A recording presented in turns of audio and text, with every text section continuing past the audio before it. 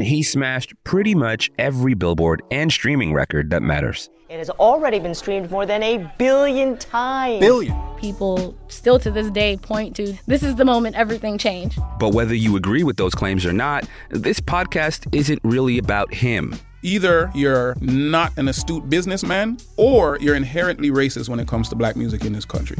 This is not a Drake podcast. Available now on CBC Listen or wherever you get your podcasts.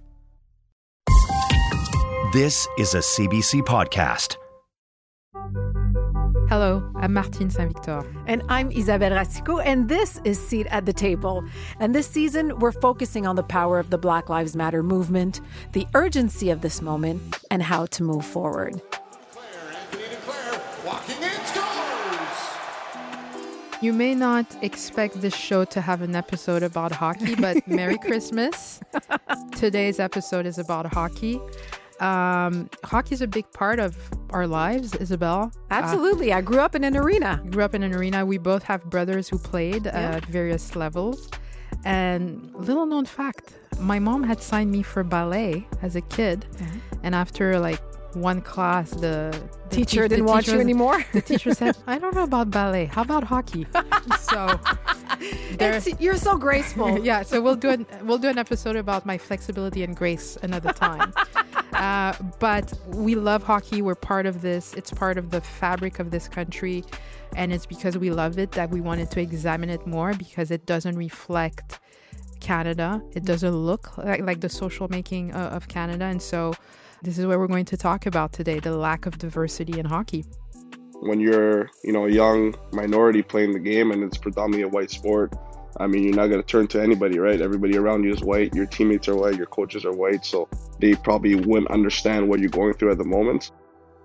You just heard NHL player Anthony Duclair, who spoke to us about what it's like to be a black hockey player in a league that's 95% white. And we also speak to journalist Salim Valji about the broader issue of racism in hockey and why the NHL just can't seem to say those three words, Black Lives Matter. Just say it, NHL, you can do it.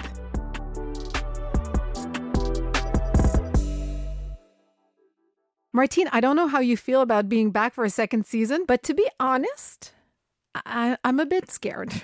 I mean, I get it. I get where you're coming from. There is this malaise to be talking about such a sensitive topic, number one. And number two, because it's very polarizing. It's polarizing. And also the malaise also comes from the fact that, we are going to talk about injustice and inequality. And I know that whatever it is that I've been through doesn't even compare to what others have been through. So I'm aware of that place of privilege, which doesn't make me more insensitive. But, we've become, although we say it all the time, the Black community is not monolith. We're not speaking for the Black community. Our experiences are very personal and unique, but there are other experiences that are very difficult to reckon with. And so this is why we're offering this space, and we're going to have different people with different perspective. But also, one of the things we're going to do this season is continue to have these vulnerable conversations. And for you and I, Isabelle, those uncomfortable conversations start in the meetings, because we have a producer that pushes us really to the limit. And because she's part of a younger generation, her take is more hands-on. And so you and I are stuck between the generation of our producer and that of our parents, who never complained about racism, because that generation never did. And it's not because they didn't experience racism. Au contraire, they did. Because can you imagine arriving to Canada in the 1960s? Weren't you the first born in a hospital near Trois-Rivières? Yeah, I was the first Black kid born in this hospital in Trois-Rivières. But so we're you and I are in between both. This generation who just powered through and said, well, it is what it is, and we're going through it, so our kids won't have to go through it. Except surprise, we did go through it, but not as bad. And then you have the younger generation who's like, okay, well, thanks for leading the way. We'll take it from here, because your way clearly hasn't been the best way. And so this is you better follow us. Yeah, you better. So this is the tango we're in. So I get your malaise. I share it too. But I think it's more than that. I'm also thinking on a personal level how when you say racism, it's very polarizing. Some people often get on the defensive and they get aggressive. And I'm one of the few persons of color who has had a steady job in Quebec. In the media for the last 20 years.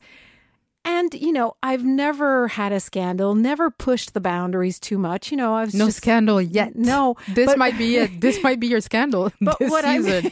But I know, and that's why I'm scared, because I don't know if they're going to see me differently, because I will point out things that are sensitive issues and that we're not coming from the same place. I guess you'll find out soon enough. I feel no compassion from you, but that's fine. But that said, I have compassion for you, and I hear you.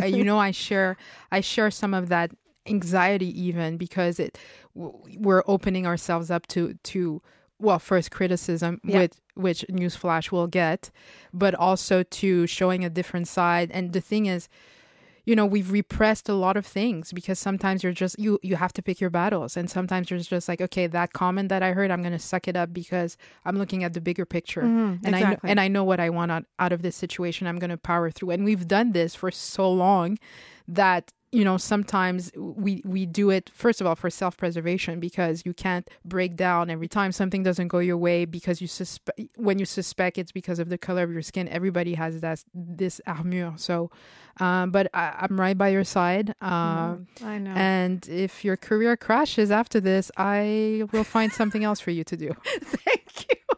But we're making jokes, but you know what? I wouldn't have been able to do this series 10 years ago. I was way too concerned about my career. Now, of course, it's been a bonus for the last 5 years in my mind, and if it stops now, I will have had an amazing 20-year career. Like, I don't care. I don't think it's going to stop, tell you honestly. But you know what? I realize that in some way, I understand how the Black hockey players are feeling right now. Of course, because there is this question of job security. Not every player has a locked-in 7-year contract or, contracts with big brands who can make sure there's butter on that bread. And so it is taking a risk. But at one point, you have to say, okay, if we don't do it, who's going to do it? And so actually, I might be right behind you in the unemployment line, to be honest. So... And then hopefully we can call Colin Kaepernick and ask him how he's feeling. Yes. Because remember, he was the last episode that we did on season 1. 3 years ago. Where we talked about the backlash he was facing for kneeling down during the national anthem. And at the time, he was already persona non grata in the NFL. And a lot of Americans were really against him. And I remember what you said. What did I say? 3 years ago, you said, I believe that history is going to be kinder to Kaepernick. And you even compared him to Muhammad Ali. Yeah. But we're not there yet. We're not there because obviously Muhammad Ali, it took a long time for people to recognize the power of Muhammad Ali's stance. And with Kaepernick, he, I think he was part of a culture war that was beyond him. And he was very polarizing. He's less so today. I mean, when Nike signed him last year, people burned their Nike gear in protest of Nike. But also, look at what happened since then. I mean, a lot of players now are kneeling. And not only in football. And you have also in the media, you've seen a switch of how the story of Kaepernick is framed. And so that's a good barometer to see the evolution that's happened today with the upheaval of the Black Lives Matter movement. This is exactly what the movement is about. And so we want to talk about the fact that it took the NHL so long before actually saying something about the Black Lives Matter movement. And saying something, but in a very timid manner. Yeah. Meaning other leagues have, the NHL, the NFL, Major League Soccer, the NBA. I mean, the Raptors arrived to their training camp in a bus that said Black Lives Matter. Yeah. Now, the NHL has refused to say these words. They use tweets like skating for Black lives, or they project end racism on the jumbotrons, and they've retweeted players who have supported the movement, but as a league, as an organization, they have refused to say these 3 words: Black Lives Matter. Now, why is that? And I remember on the phone call a couple of days ago, you said, 2 Black girls talking about racism in hockey. I wonder how that's going to go down. Yeah, that's going to go down. Hey, we shall see. So today we will tackle that taboo that is racism in the NHL. So the address is seat@cbc.ca. If you have complaints, you address them to Martine. Okay, so we're going to talk to journalist Salim Valji. I love him. I follow him. I follow him on Twitter. He has opened my eyes. His beat is diversity in hockey, and he's done great pieces in the New York Times, and we're very lucky to speak to him today. All right. Well, hey, Salim, welcome to Seat at the Table. Thanks very much, Isabelle. Thanks very much, Martine. Happy to be here. So, Salim, let's start with your personal relationship with hockey. So I grew up in Edmonton. My family's from Uganda and Kenya. So I was part of that first generation of grandkids that was born in Canada. And, growing up in Edmonton isn't really a city that has a ton going on for it aside from hockey. I live in Montreal now, and there are lots of different things to do in Montreal. In Edmonton, it's a bit different. And growing up, I really wanted to work as a sports journalist. And I think when I was 6 or 7 years old, I wrote stuff in my school agenda that I wanted to do that. So it really was the Edmonton Oilers and wanting to be a part of that hockey culture. And you see the grandeur of hockey night in Canada. And as a kid, you want to be a part of it. You know that you're probably not going to get there as a player, but you do want to be involved. And then also it's a way to meet people, to make friends. And you feel as though it becomes a pretty big part of your identity. It's not just a sport. It's something that represents things far beyond the playing surface. So that's my relationship with it. It's like a family. I grew up in an arena because both my brothers were playing hockey. And I remember I was excited to just hang out in the arena, eat my fries and watch the good looking guys play hockey. I mean, that's what was that too much info? No, that's fine. Okay. But that said, it was part of our lives. Of course, yeah, same here. My brother played. Yeah. In Little League. I guess it's not Little League because it's not baseball, but and so she doesn't know the terms, but yes.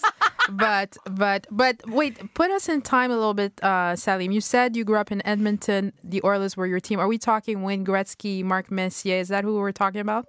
No, I was unlucky. I was born in 1992, so I was, I remember as a kid, I worked for, one of my best memories is I worked as a bus boy at a restaurant in West Edmonton Mall, which at one point was the world's biggest shopping mall, and it was Edmonton's claim to fame. And I was a busboy over there, and I worked really hard so I could get enough money to buy tickets to 6 Oilers games. And I got to go with my grandpa one time, and it was really cool. So you're involved in that way.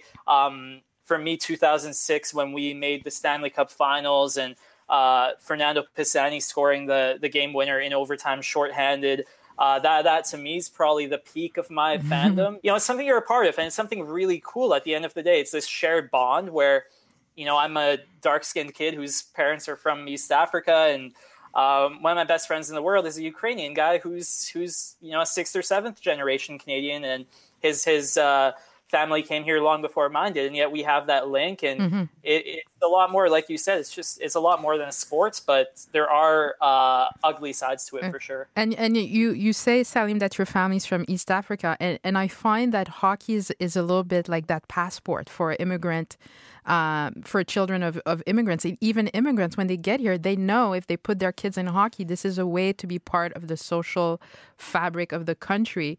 For example, I have one of my cousins, he's named after Gilbert Dion. I mean, so I think for immigrants, it's a way for their kids to be integrated. And really one of my favorite sights is seeing kids of different origins wearing hockey jerseys and playing stick hockey in the street. It's just, I don't know that there's anything more Canadian than that. But when Isabelle, when I talk to friends of ours that are Black and, that are in their 40s and 50s today, and they started playing hockey when they were preteens, and they'll tell you the locker room was often terrible. My brother went through that too. But we were in the 90s, mind you. But I have a particular family. I have a brother that's white, a brother that's Black. Both played hockey. One of them was witness and heard things, and the other one was the victim of it, and had to also be protected because, he would hear the N-word so often screamed at him on the ice rink. You've mentioned in your, and Salim, I'm a fan of yours. I follow you on Twitter. Your articles in the New York Times have educated me about the behind the scenes of hockey. And so why do you find, we've seen other leagues like the NBA, the NFL, Major League Soccer, Major League Baseball being so outspoken and so supportive of the Black Lives Matter. Why has the NHL been so timid? I think there's a couple of big reasons. Number one, you look at what it takes to make the National Hockey League. Someone a while ago tweeted this, and I wish I'd saved the tweet, but it basically said, if Connor McDavid and Sidney Crosby came from an average Canadian family, I don't know what the mean Canadian income per household is. I imagine it's in the $65,000 to $70,000 a year bracket. But if they came from that modest of means, would they, and they had the same talent, would they have made the National Hockey League? And it's a pretty profound tweet if you think about it, because both Connor McDavid and Sidney Crosby went to prep schools before they started their junior careers. Connor went to Blythe Academy, whose tuition I think is in the $40,000 Canadian a year range. Yep. Sidney Crosby went to Shattuck St. Mary's, which is a very famous prep school in Minnesota that's produced many NHL players, Zach Parise among them. So you look at those two players, it takes a lot of family money and a lot of things to go right for you to make the National Hockey League. You look at how much it costs just to register for the sport at the minor levels, the equipment, the add-ons, like having to wear a suit to the games and going to travel. And it very quickly becomes a five-figure expense where it very easily can cost a minimum of $10,000. And who has the ability to pay for that? It's normally kids who are white. It's normally kids who come from money. 95% of National Hockey League players at this moment are white. So you have this league that's almost entirely filled with these types of players. Have they ever seen oppression? Have they ever experienced discrimination of any kind? Have they ever, really had to grind or experience being in a household that where you don't get everything you want? Well, look at Formula One and NASCAR. Formula One was unequivocal in its support of Black Lives Matter. Now, one could argue that it's because their number one driver is black, but that's one driver. And same with NASCAR. I'm sorry, is there a more racist sport than NASCAR? I guess hockey, but NASCAR as well. The NASCAR symbol is the Confederate flag, and they were unequivocal in their support of the. So why do you? So what's your theory then? What I've noticed is that they've tipped their toe, but they're not willing to make a move. So what we saw when the playoffs started is the NHL, using the hashtag "We Skate for Black Lives." And doesn't that mean the same thing? No. And then Jumbotrons saying "end racism," but they just won't say the words. What are some of the stories that you've heard, behind the scenes that, like in the front offices? Yes. When you've tried to report on this, what type of reaction are you getting from managers, from PR people, etc.? I think it's changed a bit. It's gotten a bit better recently, but these PR staffs are almost entirely Caucasian. More recently in June, I reached out to all 31 teams and I said, I'm doing this reporting on, the merits of having a Rooney Rule in hockey, where you have to interview a certain number of candidates that are not the majority. And again, I reached out to all 31 teams. It's a great way to spend a summer evening, by the way, drafting those emails. Good for the ego. Yeah, exactly. I think only a handful wrote back. The handful that wrote back told me to go to the National Hockey League and ask them. So, and no one gave me any concrete information. So there's still this idea that, we don't want this information out. We want to control the narrative.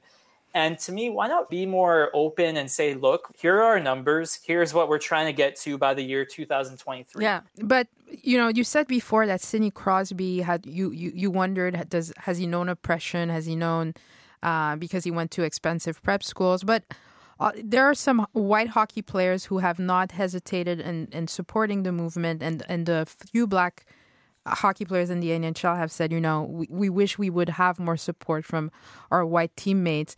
And there are some white figures in sports like Coach K, from Duke University, who's a legend, who's been the coach since 1980. And he made a very powerful, video saying, can't you say the words Black Lives Matter?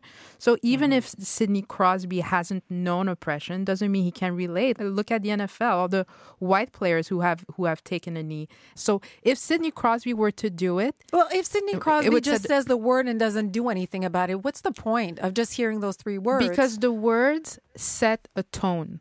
It sets a tone. And you know what else sets a tone? When you don't say it. Trump won't say it. Mike Pence won't say it. But Salim, do you think that if, Sidney Crosby just says those three words, things are going to get better? He would have to back it up. I think Martine, you're right. If you say three words, it's great. What are you doing? Are you in the community? Are you reading different texts? In Canada, are you looking at how Indigenous people were abhorrently treated in our history? Are you educating yourself? In the case of Sidney Crosby, he waited a very long time to say anything. He waited until it looked bad that he didn't say anything. And you look at the fact that these kids have posters of these players growing up. If Sidney Crosby tells them to eat mini wheats, they will do it. If Sidney Crosby tells them to train with CCM sticks, they will do it. And another factor to consider, which is important, is you look at the number of non-white NHL players is very low. But the number that have job stability is even lower. Players like JT Brown or Wayne Simmons, right? Those guys are on 1-year contracts, and you can understand that they make their livelihood out of this. They both could potentially not be in the league next year. So, but they took the risk anyway. JT Brown raised his fist 3 years ago. He did, and he paid a price for it too. Right. He got traded internally. Yeah, he got traded, and there are a lot of people in hockey that were really not happy with him. So, and we're talking about symbols. Black saying the words. Yeah. The new Seattle team, Salim, has hired Everett Fitzhugh, who's the first Black play-by-play announcer of the league. What does it mean? Is it more than just cosmetics? It seems like it, and that's where there's some cautious optimism, right? It seems like it. There were a few E's on there. It's good, and credit to them. They're trying to make diversity a hallmark of their organization, and they've had a few other hires that have been non-white, and that's great. Again, it's an interesting experiment because we won't ultimately know the results of this for a while. It'll probably be a handful of years before we can look back on the revolution of the NHL in 2020 and see if it was ultimately there was any progress made on that timeline.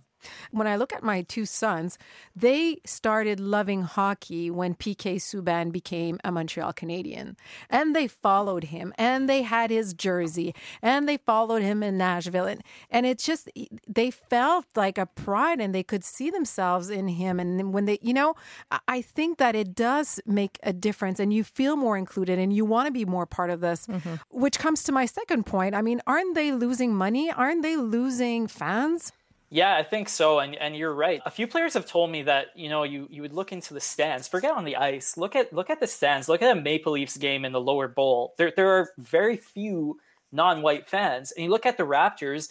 Nav Bhatia is super fan. He kind of symbolizes them to a T. And the NBA and the Raptors have done a remarkable job of promoting that. So you're right. They do have to read the room better. They do have to implement cultural nights, and they. In fairness, a couple of teams have started. The San Jose Sharks have a Sikh night, and there are a couple of other teams that do similar. But it's got to pick up. You're the fourth North American pro sport. Right. You're going to have to adapt or die almost. The Darwinism. And Salim, you've done the legwork. This is diversity in hockey is your beat. Tomorrow you replace Gary Bettman. What are the first three things that you do to fix this problem in the NHL? Ooh, that's a tough question. I think you work with a well-rounded executive search team, and you make sure that you have people of color in place in different organizations, so that number one, you're promoting diversity, but number two, if players or staff have issues, they have a champion in your organizations. The second thing I'd say is invest a lot more in grassroots programs. You look at a community like Montreal. Why don't the Habs have more of a presence in Montreal Nord? Why aren't they in more in Little Burgundy? These are opportunities for you to grow your fan base. And then thirdly, and I don't know if this would even be possible, but I would mandate players to educate themselves. I would implement education programs, and almost force them to go into different communities a couple of times a year and educate themselves and immerse themselves, whether it's schools, whether it's putting on a clinic in a First Nations community. Do those things, do them a couple of times a year, become more educated. So hopefully Gary is listening to this right now, because I know he's going to retire soon. So there you go. So there you have a chance. You have a chance. You're up next. This is your moment, Salim. You know, you've done great work in talking about diversity. Do you feel that there are more and more journalists in media that want to tackle racism in the NHL? Not in the least bit. And again, I'm pretty vocal about this, but I think it's a travesty that it took Akeem Aliu to tweet in November 2019 for journalists finally to start covering issues in a sport that have existed for a long time. You look at even after Matt Dumba the other day raised his fist and he was by himself, and this was the first game after his big speech, and not one Minnesota Wild beat reporter asked him how he felt being the only person to raise his fist. Not one Minnesota Wild beat person asked his teammates, why didn't you support your player in this? There's serious issues with how this is covered in the sport, where you expect black players and non-white players to be the spokespersons, but you're not posing these questions to Sidney Crosby or Connor McDavid. Mm-hmm. I think I was the only reporter that bothered to ask Sidney or Connor about this. And you look at, again, the makeup of hockey journalists. I counted on my first day in 2017 at the Habs golf tournament they had, and there were 52 reporters, and I was one of 3 that wasn't white. So these stories, our industry and the Professional Hockey Writers Association has a lot of homework to do. Thank you so Salim, much. thank you for this insight. Thanks a lot, Isabelle. Thanks a lot, Martine. This is a fun chat. I got a lot off my chest. So thank you. That's what we're here for. Thank you. We'll send you the bill. Perfect. All right. Take care. Bye-bye. How great was that? Yeah. That was Salim Valji, who's a journalist. You can catch him in the New York Times, or like I do, on Twitter.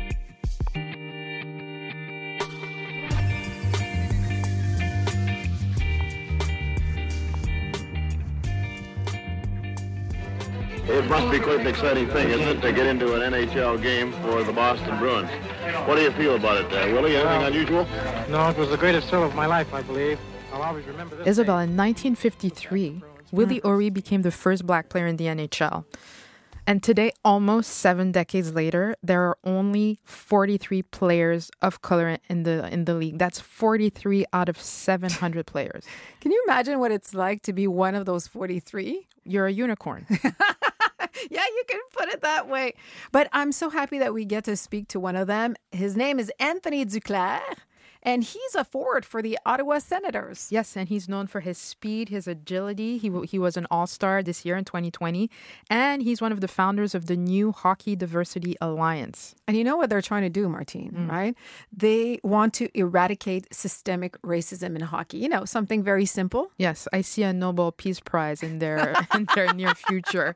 And Anthony Duclair is of Haitian origin, like you and I, Isabelle. So already he had us at hello. Hello, Anthony. How are you? Good. How are you? So tell us, when did you fall in love with hockey, Anthony? Fell in love at a very young age. I started skating when I was 2. My dad took me out in Montreal skating, and I just loved it. And then he saw how much I loved it, put me in hockey at the age of 4. And ever since I picked up a hockey stick, I never looked back. I think I took the right path. How did your parents prepare you to be one of the few minorities? Because, you know, at the time you started, it was pretty clear there were very few people of color playing hockey, right? Yeah, for sure. I was always the only one. If not, we were maybe 2 black players every year. So, I mean, there's been a few instances for sure. Racial remarks. It happened a couple times, more when I was at a younger age. Actually, one time, there was a couple parents who told me the N-word, and their kids followed up on the ice. So it has been a couple tough times, but when you're, a young minority playing the game and it's predominantly a white sport, I mean, you're not going to turn to anybody, right? Everybody around you is white. Your teammates are white. Your coaches are white. So they probably wouldn't understand what you're going through at the moment. So For myself, I decided just to keep it to myself and go along with the game, go along with my day. It is a dark spot to be in, especially as a child. I got a little brother who's 17, who's playing hockey as well. He's gone through it. Um, it's countless other minority kids just keep on being pushed down and keep on being silenced. And you shouldn't, go through these things as a kid, especially when you're going to play hockey for fun, right? As a kid, you're going there to play fun. It's not a business. Yeah. You're going there because you just want to take your head out of whatever's going on in your social life and just step away and play the game that you love.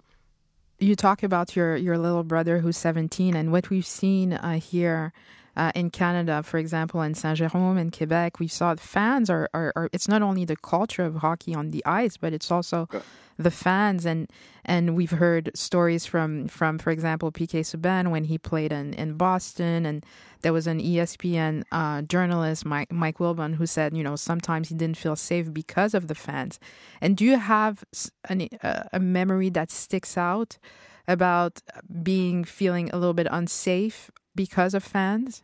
Yeah, I mean, like I said, these racial remarks, to me personally, happened mostly when I was a kid. When I grew older, the people around me, I guess for some reason saw the level of respect and it just stopped happening. Not saying that racism doesn't happen in pro sports. I mean, it happened this year with my buddy Boko Imama. He plays for Ontario Reign. It's the affiliate team for the LA Kings.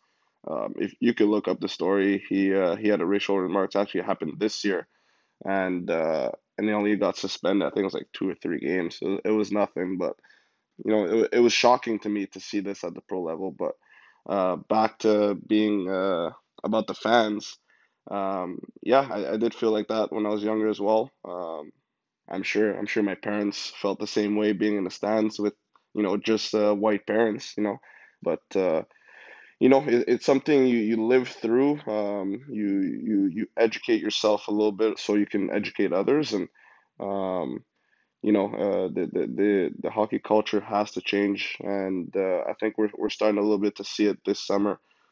On the website of the Hockey Diversity Alliance, your mission statement says that you want to make hockey accessible and safe for everyone. And I have to tell you, Anthony, when I read it, I got stuck on the word safe and how unsafe it is for players of color. And I know that Akeem Aliyu, for example, has written about his own experience, and it became actually physical.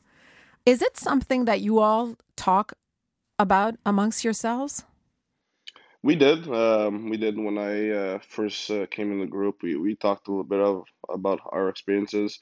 I don't think there's one minority kid that's playing hockey right there who hasn't faced racial remarks. And you look at That's unreal. Yeah, it's unbelievable. If you just pick out any black or visible minority player, he'll tell you some type of story. It's crazy how it's taken this long for us to talk about, but we're finally here and we're talking about it. We're going to continue to talk about it, even though playoffs are still starting, even when playoffs stop. We're going to bring this back up next season. We're going to try to do different initiatives. We've had talks with the NHL. It's been real positive, and we can only look forward from now. He smashed pretty much every billboard and streaming record that matters. It has already been streamed more than 1 billion times. Billion. People still to this day point to, this is the moment everything changed. But whether you agree with those claims or not, this podcast isn't really about him. Either you're not an astute businessman or you're inherently racist when it comes to black music in this country. This is not a Drake podcast. Available now on CBC Listen or wherever you get your podcasts. How committed do you think that the NHL is? Because right now we see a lot of, businesses saying Black Lives Matter, but we're not even sure what they're actually going to end up doing. So, you've been having talks with the NHL. How committed are they? We're on the same page. It was different tones of conversations, I would say, from the first to the last conversation we had. Every conversation we had, though, I want to say has been progressively positive. It's having 9 players, current players and former players, make an alliance, make a group, and meeting with the NHL. This is the first time it's ever happened. So to everyone, it's something new. But I think there's no other better representatives than us to talk about these issues, talk about these matters, because we've lived through it. We did appreciate obviously Matt Dumba leading the way on opening night there with his speech. Racism is everywhere, and we need to fight against it. We will fight against injustice and fight for what is right. I hope this inspires a new generation of hockey players and hockey fans, because Black Lives Matter. Breonna Taylor's life matters. Hockey is a great game, but it could be a whole lot greater, and it starts with all of us. Are you sometimes worried about speaking too much or too loud? No, not at all, to be honest. And if I am, and if it does affect my job, it's just proving my point even more, right? So I think at this point, I'd rather, stand up for what's right than, worry about, my personal income. To be honest, that's where I'm at. What we've seen is white players come up as well and denounce the injustice. And so what does that mean to you to have your colleagues finally saying, we recognize it, we see it? What's changed in the locker room? It's huge. Well, for myself, I haven't been back to the locker room since March. That was our last game, and we didn't make playoffs. So physically, I haven't seen my teammates yet. But, we've had conversations via the group text, and I had, a couple ex-teammates of mine from different teams reach out. I think we've seen over 100 players around the league come out on social media, recognizing what is going on in the world, recognizing things need to be changed in the culture of hockey. So I think that's huge, to be honest. And, it resonates a lot with all the Black players in the league. Trust me, we've all read their statements one by one. We appreciate their support. And I think the more white players that come up, the more the message is going to get out.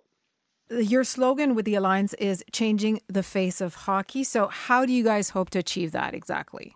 Well, like I said, our main focus is the grassroots development with the younger kids. And the more we can affect these kids, the more minority kids we can bring into the game, I think that itself will change the hockey culture. But what needs to be done also inside the NHL?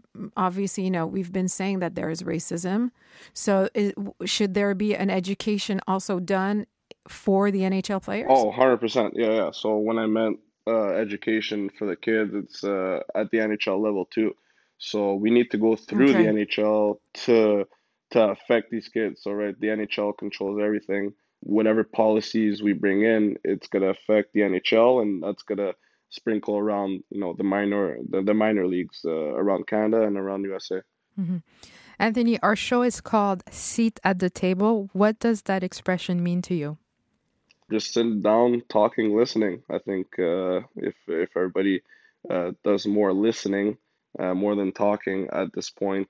I am on social media, and I do see, a lot of comments and remarks and stuff. And it's just, you just want to shake your head and, in disbelief, really. You see a lot of love and support, and then you see stop talking politics and stuff like that, and all lives matter and all that. But these people that are saying these stuff, are obviously part of the problem. And these are the fans that, number one, need to get educated. And if they don't want to get educated, then these are the type of fans that we want to eliminate from the game to allow the new generation to come in and express themselves how they may feel.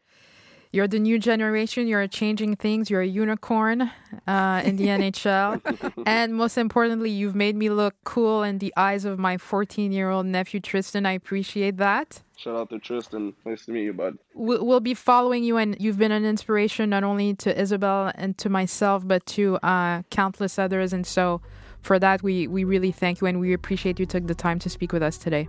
Yeah, no problem. Thanks for having me, guys. It was awesome. Thank you. Merci. Merci. Merci. Bye-bye. Bye. Anthony Duclair is a forward with the Ottawa Senators and the co-founder of the new Hockey Diversity Alliance. You can check them out at hockeydiversityalliance.org.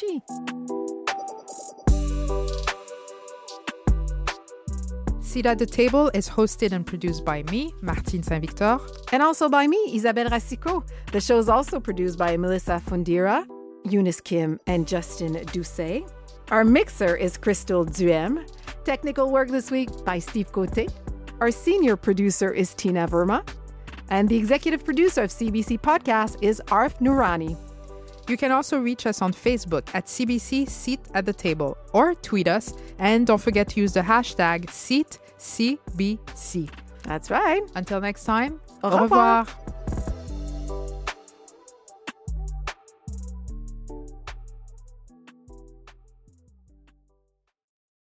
For more CBC podcasts, go to cbc.ca/podcasts.